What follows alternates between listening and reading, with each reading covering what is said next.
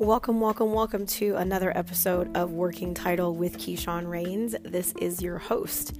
Today's guest is someone that I met really briefly at a mutual friend's birthday party, and we were sitting at a restaurant and just started going with this very quip and lively and insightful and genuine and humorous and funny and all the above conversation just right off the bat. So you know how you have those times when you meet somebody and something just sparks and you're just like, I like this person. I think I want to talk to this person again and again and again and again. This guest is one of those people. When I met Mahima Mohan, I want to say last year. God, has it been a year already? Yeah, I think so.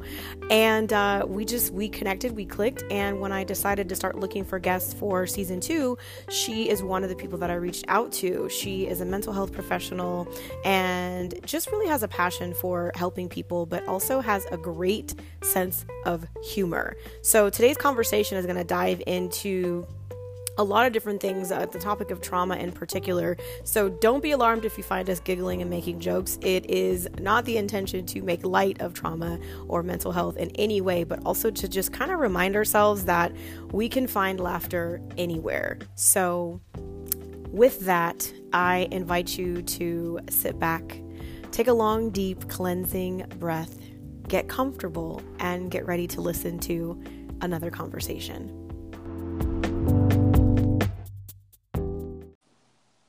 Hello there. Hello. I'm so excited. Yay, we got connected. Yes. It's like there's only so many times, so many meaning not many, but there's a handful of times when, someone who's using the app for the very first time is, logging on, and sometimes people don't necessarily all the way follow the directions. As far as downloading the app beforehand and then finding my podcast and then liking my podcast, because the way that it works is it'll connect you with pretty much anybody who downloads the app will jump on and connect.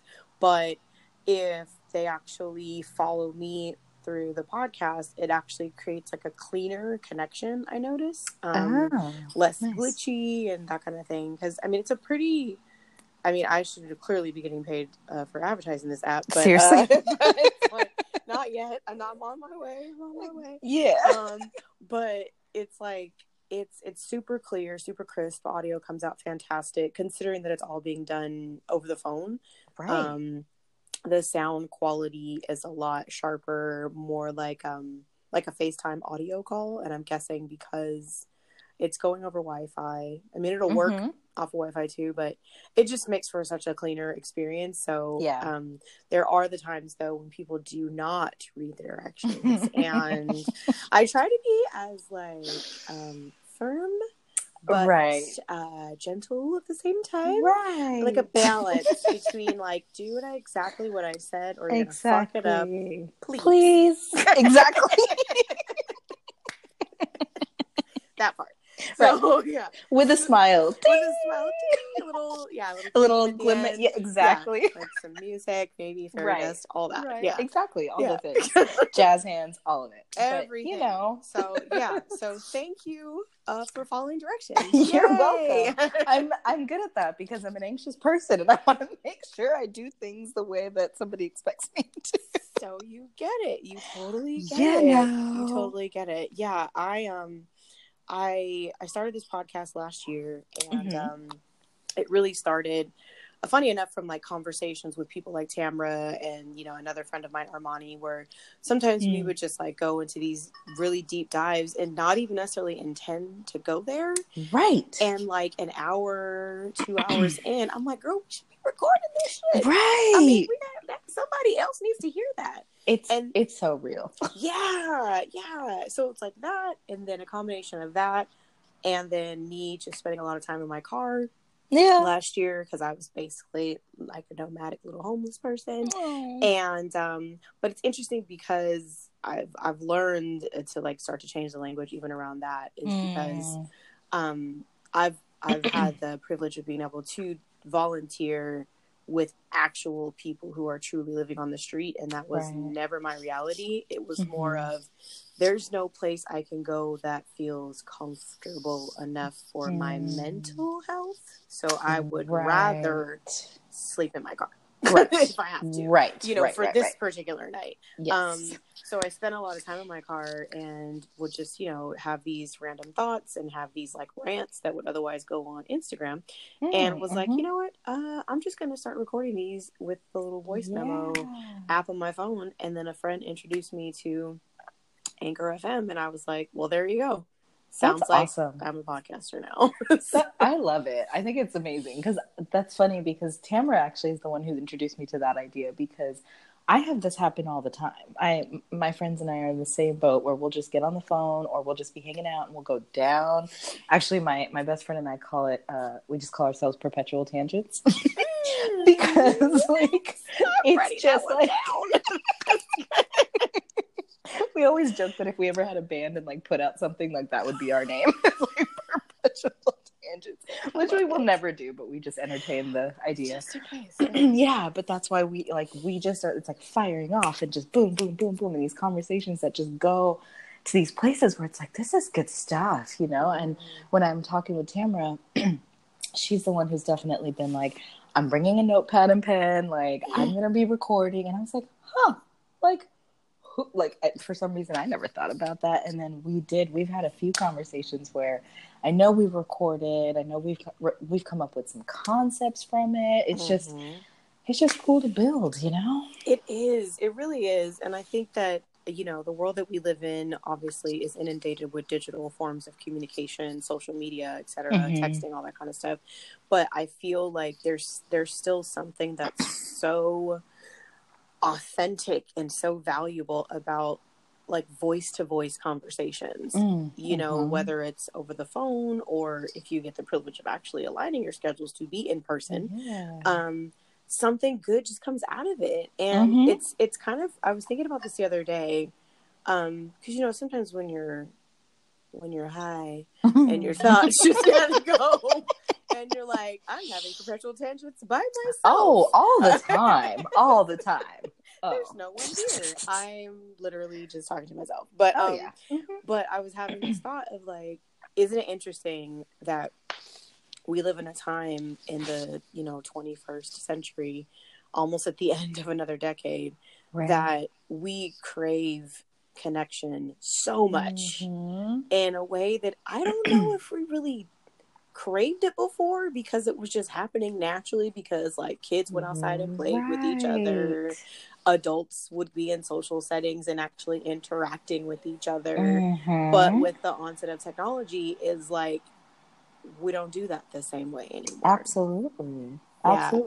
And even just the amount of time, like patience, like we also, along with that technology, we're in this era of like instant gratification too.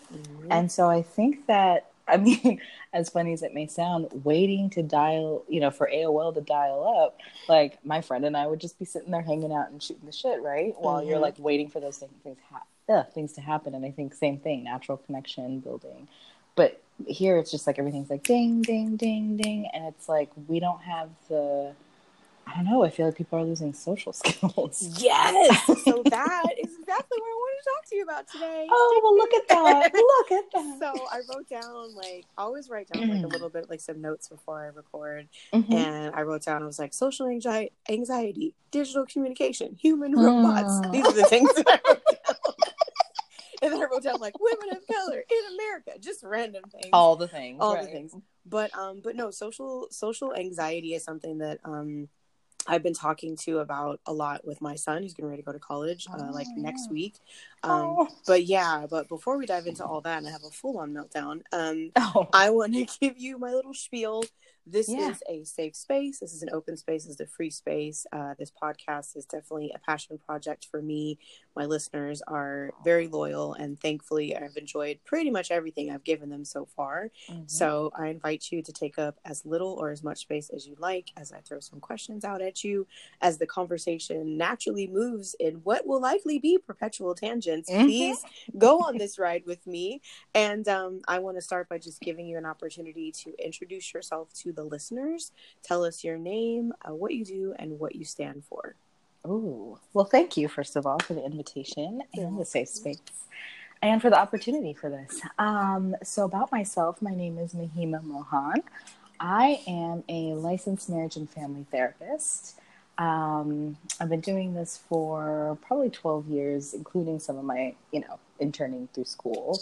So it's been a journey. I've had a lot of different experience. I do, I've worked mostly with community mental health. I've done a little bit of the, behavioral health services type things. I've been a clinical supervisor for about the last 4 years, which just means I don't actually see clients. I oversee clinicians who do.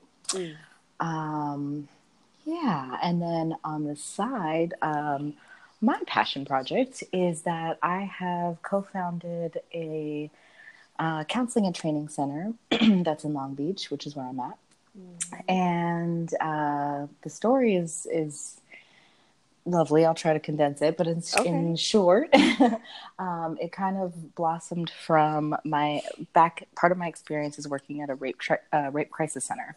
And, it was really well run. We were able to offer free services for clients, advocacy, hospital visits, court visits. I mean, we did so much, and unfortunately it shut down. And when that happened, just due to funding and things like that, we were just, as a collective, like, wow, what are we going to do? These services were only offered here. How do we continue this type of support for people who have experienced these traumas? And we just started meeting, and it started socially. And this was, mind you, 10 years ago. And we just started hanging out, and we kept in touch, and we built up this idea of what we wanted to do. And we agreed a group private practice was the move for us. And so there's 5 of us women, and we did it all by ourselves. We have no outside support in terms of like financial anything. We put all of our own stuff. We've written all of our own paperwork, our own business plan, and we are thriving. That sounds amazing. What is it? What is it called? How do people It is called, thank you. It's called Bridges to Healing Counseling and Training Center. Our website is www.bridgestohealing.net. Nice. Yeah. So everything's on there in terms of even just our little story, what our mission is about, what services we offer. I mean, for the most part, it's counseling services, individual and, family, couples, all of that. And we've offered groups in the past. We do trainings. So yeah. Wow. That's really That's cool. what we do. That's really cool. You. And I'm excited to hear about that. I know that today's the episode that aired today, granted, when this comes out, it'll be a whole nother day. But when the episode that came on the podcast today was focused about mental health, and the guest was also a licensed therapist and social worker. And so we were talking about talking about like underserved communities, and of course that being people of color, particularly Black people of color, and recognizing some of the stigmas and the resistance as to like why mental health services or mental health treatment is not being accessible or even being made available or even being sought out in some cases. Right. And some of the reasons that come up, of course, are financial and things like that. But then there's also like this added layer of, I don't want to. And we don't do that thing, and that's not for us, type thing.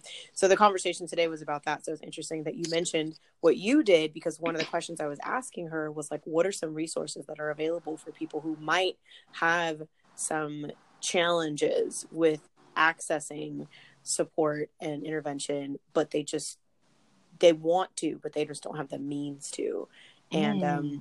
And to know that there are people like yourself that have years of experience and are professionals in their field and saw an opportunity to say, okay, what else can I do? You know, to serve? What else can I do to make a difference? Because, if I'm not actively seeing clients every day, if I'm in a supervisory position, I'm still part of this community. What's another way I can serve? And it sounds like you guys found a great way to do that. So that is pretty awesome. What led you in the direction of actually going into therapy? Oh, girl. You're like, it as I unfold my scroll. Exactly. No, just see here. Is it the people pleasing? Is it the history of trauma? I don't know. You know, what's funny is that I asked myself that question, like, what led you to therapy? How did you get here? Which one of the reasons did you come today? Right. That's so real. I think it's a multitude of things. Okay. I didn't necessarily have an idea on my direction. Just as I was getting, even in high school and things like that, I really thought I would be into science. I think a lot of that is culturally influenced. For those listening, I'm of East Indian background, so just the cultural things, value around education, expectations, and things like that are really high. And my sister went into med school. Most of my cousins, typical kind of stereotypical things, doctors, lawyers, engineers. And so I didn't really, think too much into it. I knew I was going to college because I knew nothing else was an option. Because again, that's that piece. And when I went, I really didn't have any idea. I tried all the things. I tried computer science. I hated it. I tried, I did some other programming stuff. I was not into it. I did actually pre-med for 1.5 years. Wow. And which I didn't recognize then because I was, 19, 20. And this mental health isn't talked about in our family either. But I was severely depressed. I hated what I was doing. I was like not showing up to class. I decided to bail out on a final. Like I was just like, I'm not into this. And I finally just started exploring some classes. And, in high school, we had a little bit of psych introduction and I had a few classes. And so I was like, well, let me just try it. And then I'm fascinated by it. I'm fascinated by human relationships and behavioral things. And I don't know. So I went ahead and did my psych major and was still like, yeah, okay, then what am I going to do with this? Then what? Now what? Yeah, how about these student loans, though? Right. And also, so I managed to get a degree, but, what do I care enough to do something with that? Or, so I took a year off because I knew the different programs that I could go into would be either, getting my MFT, which is the marriage and family therapy license, or my MSW, which would be becoming a social worker. And so I wasn't quite clear. And so I took a year off and I did community work. And I worked up in Richmond actually for a year with AmeriCorps. And we did, youth groups in the community. Our biggest thing was just trying to get community engagement and talking about mental health. So it was actually kind of cool. We were out in the projects at the YMCAs and we were providing dinners and offering parent groups. And of course it started with 2 parents. And we just started hanging around in the neighborhood, making our faces known and just hanging around, getting to know people. And by the end, we had 15 parents and the whole community was involved. We had a community block party. And that I think is where, it was beautiful actually. Just to get communities, just what you're talking about, underserved communities and communities where mental health is just not, talked about. It's kind of, or if it is, it's got the stigmas attached to it. Right. And to just kind of spread that awareness and let that be okay. Yeah. And just working with the kids. Oh my gosh, I don't know. It was just really, really rejuvenating. And I was like, this is definitely, my path is definitely in helping people. Yeah. Yes, I have to be working with helping people and I need to, and I think what I really wanted to do originally was work with children, young children. I was thinking 5, 6, age-year-old, that age group, I'm sorry. And so I, went back to school. I decided to go for my MFT because from my understanding, and now that I'm in the field, there's a lot of overlap with social workers and marriage and family therapists. And then there are just some areas where it's different. Just the focus of our, training and education a little bit, some of the job options that look different, the way that, things like that. So I decided to go for my MFT and because I knew I wanted to actually do face-to-face clinical work, direct services. Right. And through all that, I did all my internships at all these schools and I was doing it, elementary schools. Cause again, I'm thinking I want to work with young kids and it was cool. It wasn't bad. I was struggling because, of course, you're learning. And I'm like, how do you connect with these kids? Right. And I'm trying to run autism groups, and I'm just barely learning about that. And, it was really interesting. And then, funny enough, my internship ended because, of course, the school year ends in June, but I needed an internship until December. And so, lo and behold, the Rape Crisis Center, their training was literally starting the day after. Oh, wow. And I was like, no, that's not the direction I'm heading. What I was looking for. It's a little intense. Yeah. I don't think to I go from do kids that. like, I don't know my name, to trauma victims every day. Yeah. Right. And like deep, intense trauma that I was not even, my mind would not have ever fathomed the things that I've heard. And so, I mean, but at the same time, I'm like, oh my God, I got to graduate. So it's like, well, here we are. And of course my, teachers are like, well, you do need a variety of experience though, to even learn your niche and to learn your skills and things. And I was like, all right, here we go. And in that training and that experience is where I was like, oh my God, this is it. Like, this is the work that I love doing, even though it was like really, really hard. And I had my days where I definitely was like, I'm not cut out for this. It just, everything shaped together. So like, it made me feel like, you kind of asked me what led me here. So I think all those different things along the way was like, yes, first I definitely want to work with people and help people. And I want to, bring awareness to mental health issues. And then it was like, the community work and getting to certain populations, and then understanding trauma and recognizing how much that's linked to those communities too. Right. And then doing that trauma work. And it's, so like just all of that built on top of each other to bring me to wanting to be, Wow. It's a trip. It's a trip because it's like, when you have like, I think it's a deeper calling, kind of like on your heart, on your life, that says, I want to help people. It kind of starts like simple with that. I want to help people. Yeah, and then you start to explore different avenues, and you're like, I want to help these people and those people and those people. Dang, those people really need help. What about them? Oh, those people too.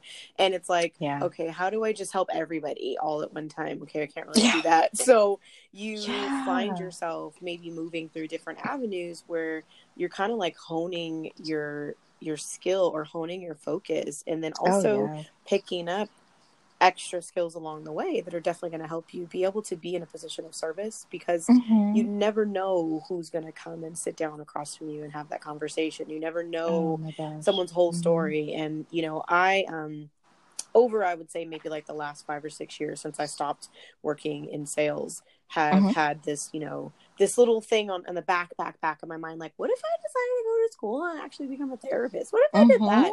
Because I went into yoga teaching and, started doing coaching and started doing the things that I do, and just having that, again, that natural desire to help people. But then also like not sure what that was going to look like for myself, not sure where I wanted to focus. And kids are cool after about a little while. Then I'm like, ooh, when are you going to grow up? Like, I am definitely not like the friend who people call when they want a babysitter. Definitely not me. I think that the universe was like, ha ha ha, here's a kid. I was like, what am I going to do with this person? Totally. Do they grow up overnight? Please say they do. I don't know what I'm doing, but like, but I love teenagers, like, and I know other people are like, teenagers are, but I'm like, ooh, I love them because, they're at that full expression of their personality. And not to say that it's not present when they're younger, but I knew it's different. I knew teenagers was like, okay, if I was ever going to work with kids, it's going to be them. And then I started teaching yoga and was teaching adults and young people and little kids and in between. And I found that all my classes ended up being women, all of them. And very few men really practice yoga anyway in the United States, because they're not, they're not there yet, but they're getting there. But I noticed that I was kind of naturally attracting the people that I was meant to serve. And I think that when you kind of just set that intention and you kind of open yourself up, like, here, I know what I want to do. Just bring me the people. And they have continued to come. And so anytime that I have these thoughts of like, oh, maybe I'll go and explore this more clinical, training, in my heart, I do feel like there are people who just have some magic in them, you know what I mean? Some ability. And I think that when you recognize that in yourself and you decide to take the steps to be able to go and put yourself out there to be of service to others, it really does feel very fulfilling. It feels very, purposeful, where it's like, I'm here, I'm not just living, I'm actually thriving, like you said, or building organizations that help other people thrive. And it's got to be like a good feeling, at the end of the day, we're like, I did some good shit today. I'm a good person. It is. I know, my heart is full. Yeah. Yeah, no, for sure. It does. And it's interesting because just as you were saying, like, you've attracted the people that you're meant to, heal, work with, guide, whatever it is, right? Support. It's like the same for me too, though. How much of it is a parallel process? Like, it's so fascinating how many times just, working with a client throughout what they're going through, and even though our experiences are completely different, the challenges that are coming up that they're dealing with, or the way that we perceive it, or that our reactionary things, like, it's so interesting because I'll be talking out loud and saying things that I'm like, man, this is relevant to me. Yes. Oh, it's always the case. Always the case. I literally feel like anytime I'm in one of those like conversations, or even just in a class where, because oftentimes when I'm teaching, I have like a meditation portion of it, and I'm just, or throughout the class, I'm just kind of dropping gems. What's up to the LBC sirens? Hey, I know. I was like, sorry. It's all good. I miss it. There are no sirens where I live. It's too goddamn quiet here. Sometimes I'm like, somebody set something on fire or something. I know. But I'm so used to it, but then of course for this I was like, oh, no, shit, of course, I'm used right to now. it too. But I was like, wow, I forgot that I missed what that sounded like.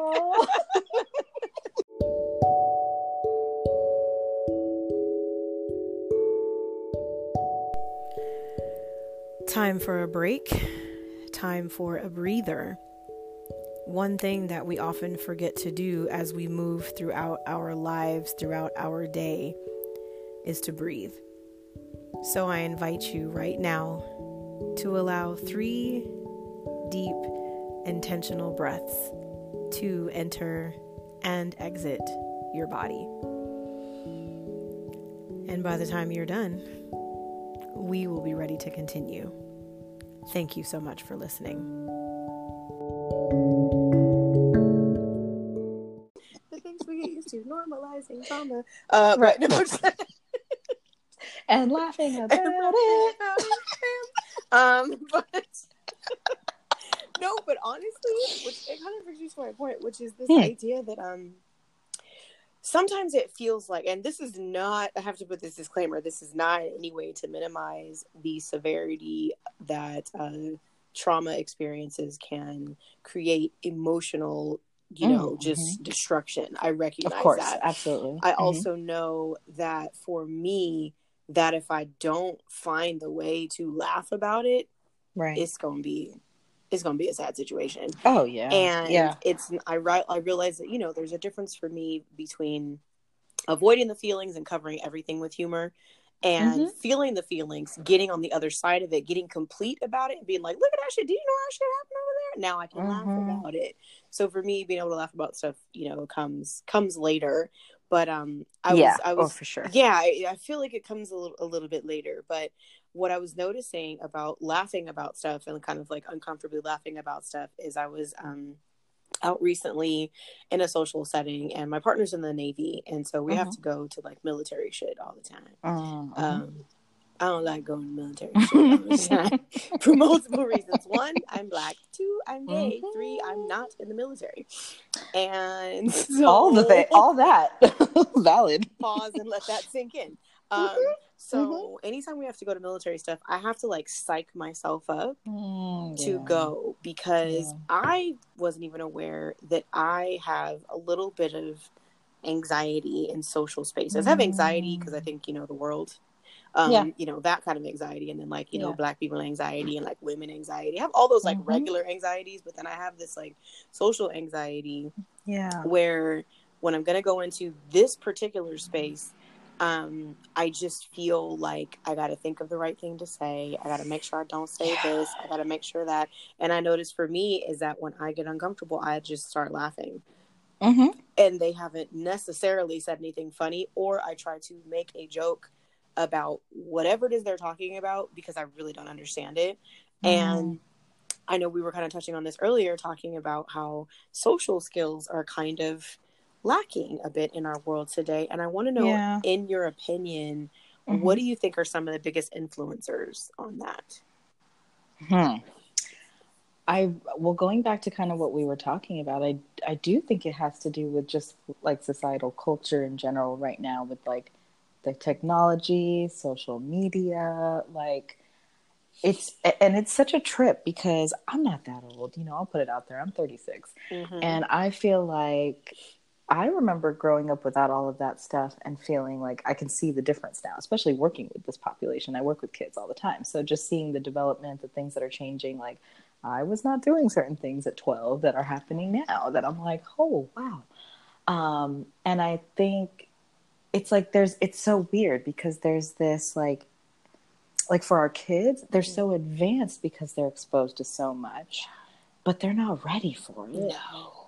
And their brains and their like they're just not there. And so there's this, you know, false maturity that kind of comes really early on, but they don't even have the understanding nor the comprehension around just, you know, so then they lack confidence too.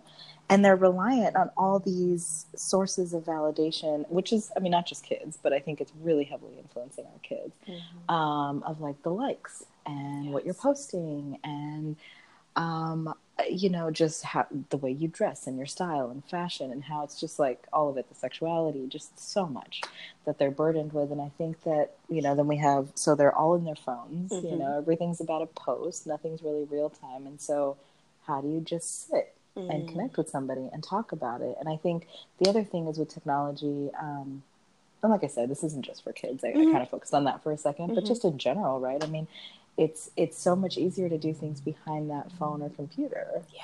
We know this. Yeah. I mean, I can post whatever. I can post this, you know, flashy picture or whatever. Just, you know, say whatever's on my mind and feel like whatever. I mean, bullying is happening that way and stuff like that too. So it's just, it's like safer, but it's not real. You're not dealing with the real-time reaction. And so people have time and space to think about what that response can be, planning for it. How should I text them? How should I do that? Like, you know, but it's like when you just sit a person across a person, all of a sudden they're like, ain't no emojis. Just like you have these actual words. Right.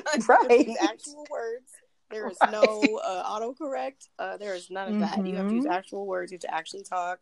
And as I was listening to you, I was thinking of the Black Mirror. Do you watch?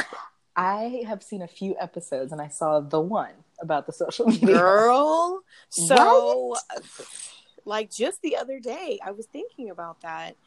And I was like, because I like you said, it's not just the kids. And as much as I want to be like, this generation is us. I know. It's all of us. It's everybody right now. It's everybody. Everybody has a cell phone.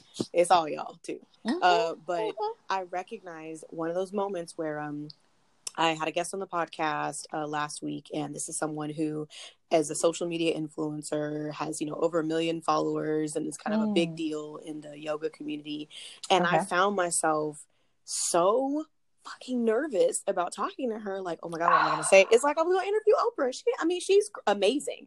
She's not Oprah. But even if it was Oprah, it's like, she's just Oprah, Keyshawn. I mean, she's a big deal, but she is a human being just like you.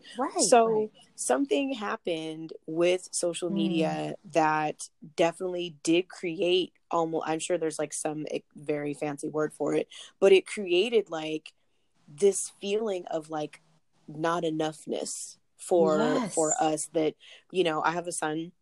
Seth is 17. He's going to college literally in like 8 days. The countdown has begun. The countdown has begun for him where he's like, get me the fuck out of here. The countdown for me is like, oh my God, get back in my belly. I know. But we were talking yesterday about, you know, him feeling a little anxious about going to school and going away to college and like not having any friends. And so over the summer, they put all the kids, all the kids in each major into these group chats. It's a small school. So there's maybe like 10, 15 kids in a group chat. He connected with one in particular who happens to live not far from where he's staying. And they wanted to like link up, and they had this big plan. They were going to, you know, he was going to go to his house and stay the night for the weekend and yada, yada. But they kind of forgot to talk to their parents about this plan. So the plan was foiled and completely obliterated. And he was really upset. And I was like, dude, what? I mean, you didn't check with the parents. Like, y'all still 17. Hold on. You know, like you still have to, there's still some protocol here. Right. But once we started talking, I realized that the reason why he was so eager to make this visit happen the week before they move in was because he didn't want to show up on campus without somebody, without, you know, that buddy. And I get that, you know, because first day of school, in a new school, there's anxiety there. But with the added layer of, I mean, he's got 10,000 followers on Instagram, and I just want to link. And I'm just like, who cares? Did he buy those followers? You know, and there's a lack of authenticity there.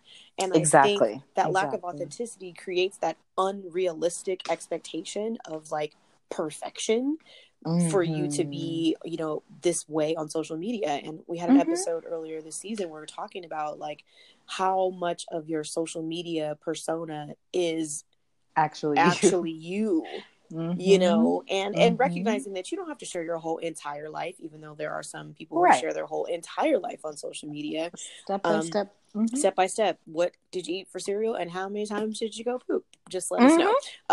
You know, or there's something that's like, okay, this person's maybe sharing a glimpse, but I think that having, like you said, that ability to kind of create that filtered version of you for the public to consume. And then when you're actually in spaces with real people, you, if you're me, just start laughing at dumb shit, or almost like forget how intelligent I am, or forget, you know, that I walk in this world very bold, very confident, but in this particular space, I feel like, ooh, this is a very conservative space. I need to change. Or like for some people, it's when they're around family, they're like, ooh, hold on, let me not be that person anymore. And I think that the technology obviously has been a big influencer, but the reason why I brought up Black Mirror was because I was talking to my son about that. I was like, dude, imagine if we really had that, like where she goes to rent the car and she has to rent the shitty car because don't nobody like her. I'm like, wait, what? People have to like you to get a good car? Is that the word? I mean, but it tripped me out because as I was watching it, I was like, okay, Black Mirror. It took me a cool 4 episodes to figure out what Black Mirror meant. And it, you know, the screens on our phones is the Black Mirror. And then I was like, ooh, but what if it was like, because the screen on the phone is black, the mirrors that we're holding up to ourselves are not our actual selves. We can't even see ourselves as if the mirror was actually black. That was one of those. Yeah, that was can't even see ourselves anymore. I'm like, oh my God. Is that who are we? Who am I? Just, you know, recording a podcast, gonna have an existential crisis. That's fine. Do we have time for that? Great. Wonderful. I know, you're like 5 minutes. Great. 5 minutes. I think I can Good thing I have some coping skills, all right? I know. I was like, so after this podcast, please contact your therapist for follow-up.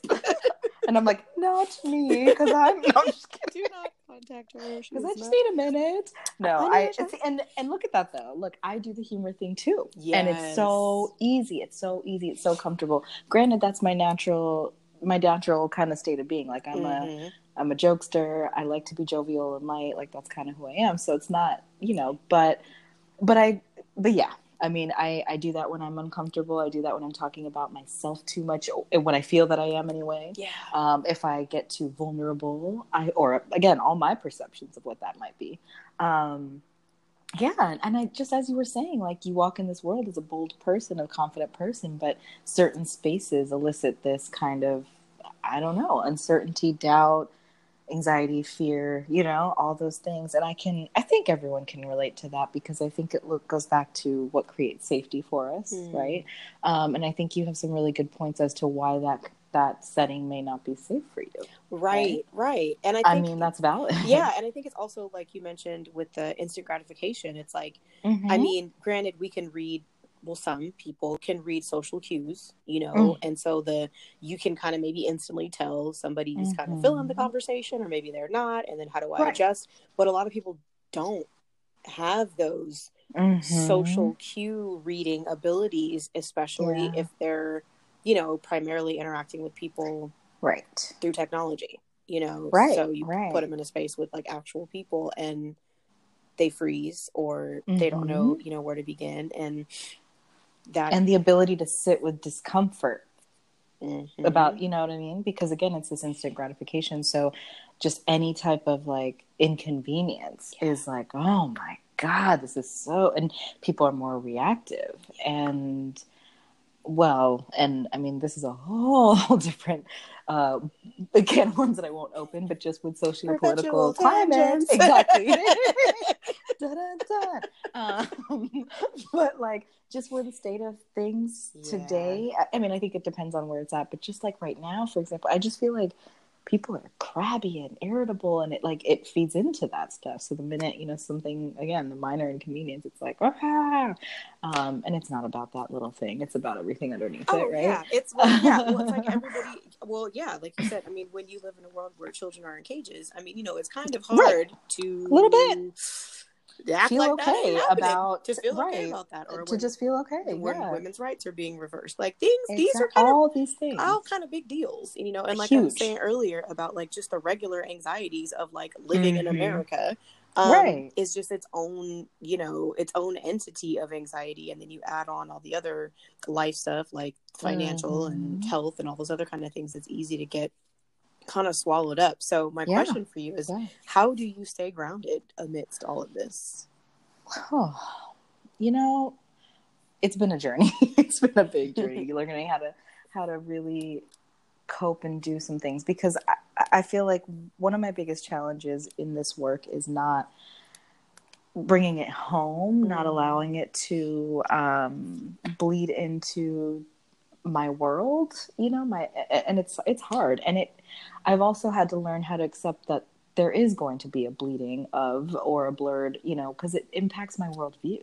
Like my work impacts my worldview, and I have to do a little bit of work on trying not to see everything through that lens, because it can, you know, it can be, I could be a very cynical person, right? And thank goodness that's not my natural disposition and outlook. But so I think part of it has been a lot of work around like accepting and like trusting the process. I mean, that's huge. I mean, that's just, and it's an ongoing process. I still get challenged by that. But I'm learning how to trust it more and more, even when I feel uncomfortable, and I can tell myself like, this is temporary and you will be okay.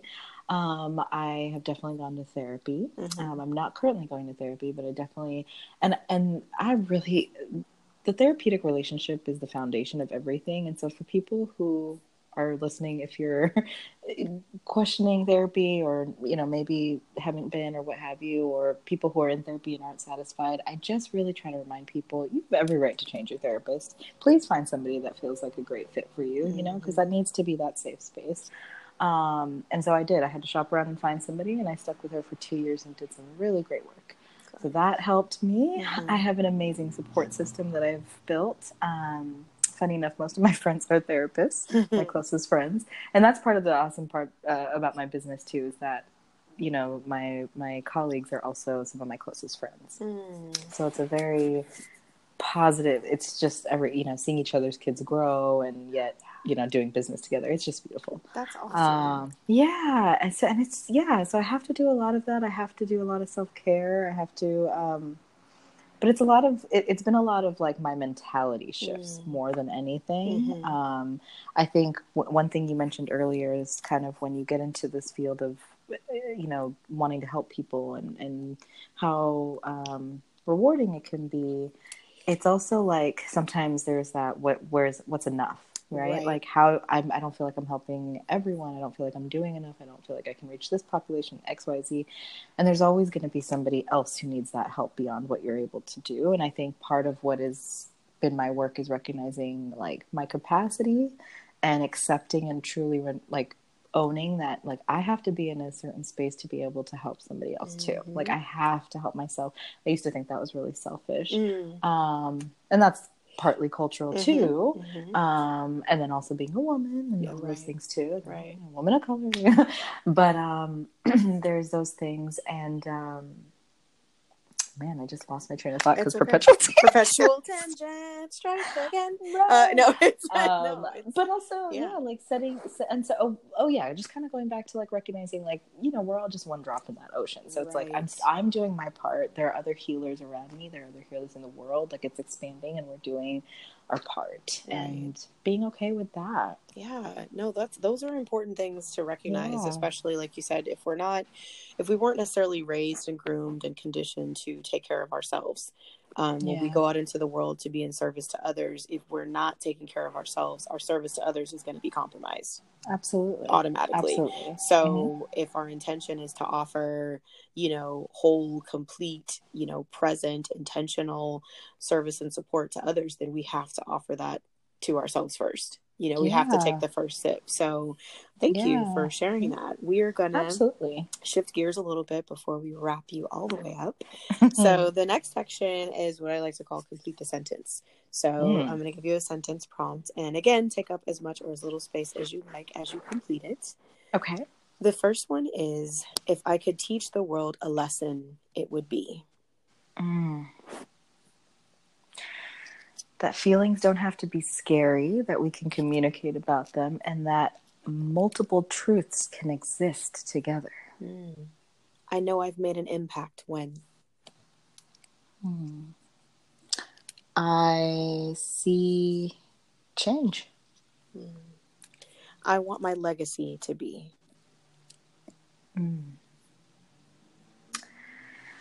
Ooh, why is that one hard? Like, damn. It's hard for everybody. Okay, good to know. I mean, the word that always comes to mind, and I don't know how to complete the sentence necessarily, but my thing that I'm always telling people is I just want to be a safe space. I just want to always be known as a safe space. That I, non-judgmental, inclusive, loving, open, accepting space for people, because I don't think a lot of people have that. I am happiest when? When I'm with my loved ones, when I'm in nature, and when I am having some of my solo travels around the world. I know, right? We gotta catch up about those. I showed myself love today by... Showed myself love by... I slept in. Yes. I met with a friend, my best friend, and had a great meal. And spending the rest of my day with someone I care about. That's lovely. So, my last question for you is there a word that when you hear it and when you say it makes you feel powerful? Honestly, woman. That's what I'm talking about. I'm just saying that feels good. And feminist. And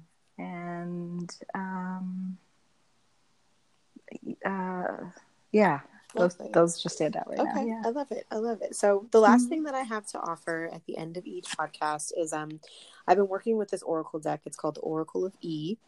It's a 52 card deck with a little book. And so I just need you to choose a number between 1 and 52. 26. 26. Okay. All right. So the message is talking smack. That small thinking you've been doing, get over it. There is no reason to compare yourself to others because there is no other like you. The only person capable of putting you down is you. So all that remains are 3 little questions. Why? All right. Received. Lovely. There it is. Well, got it. Then Ashe. End scene. I mean, I mic drop. No. I love it. Oh my God. Well, this was so lovely. Thank you so much for making the time. I went out on a limb this year and decided to stretch my invitations out for people that whether I met once or for 5 minutes that was influenced by, and you were definitely one of those people when we met at Tamara's birthday event last year. Oh yeah. I immediately was like, she's great. I want to talk to her again. I had the same thought. I was like, oh my God, she's awesome. We must be And friends. you dropped some gems at that brunch that I can't even remember, but I remember being like, "Oh my God, yep, we got to talk."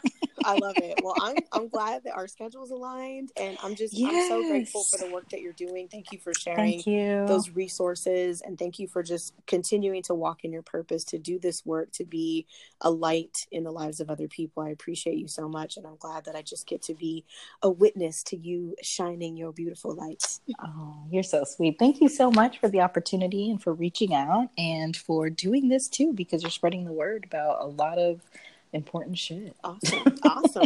Well, enjoy the rest of your evening, and we'll be in touch soon. Sounds good. Okay, peace. All right, bye-bye.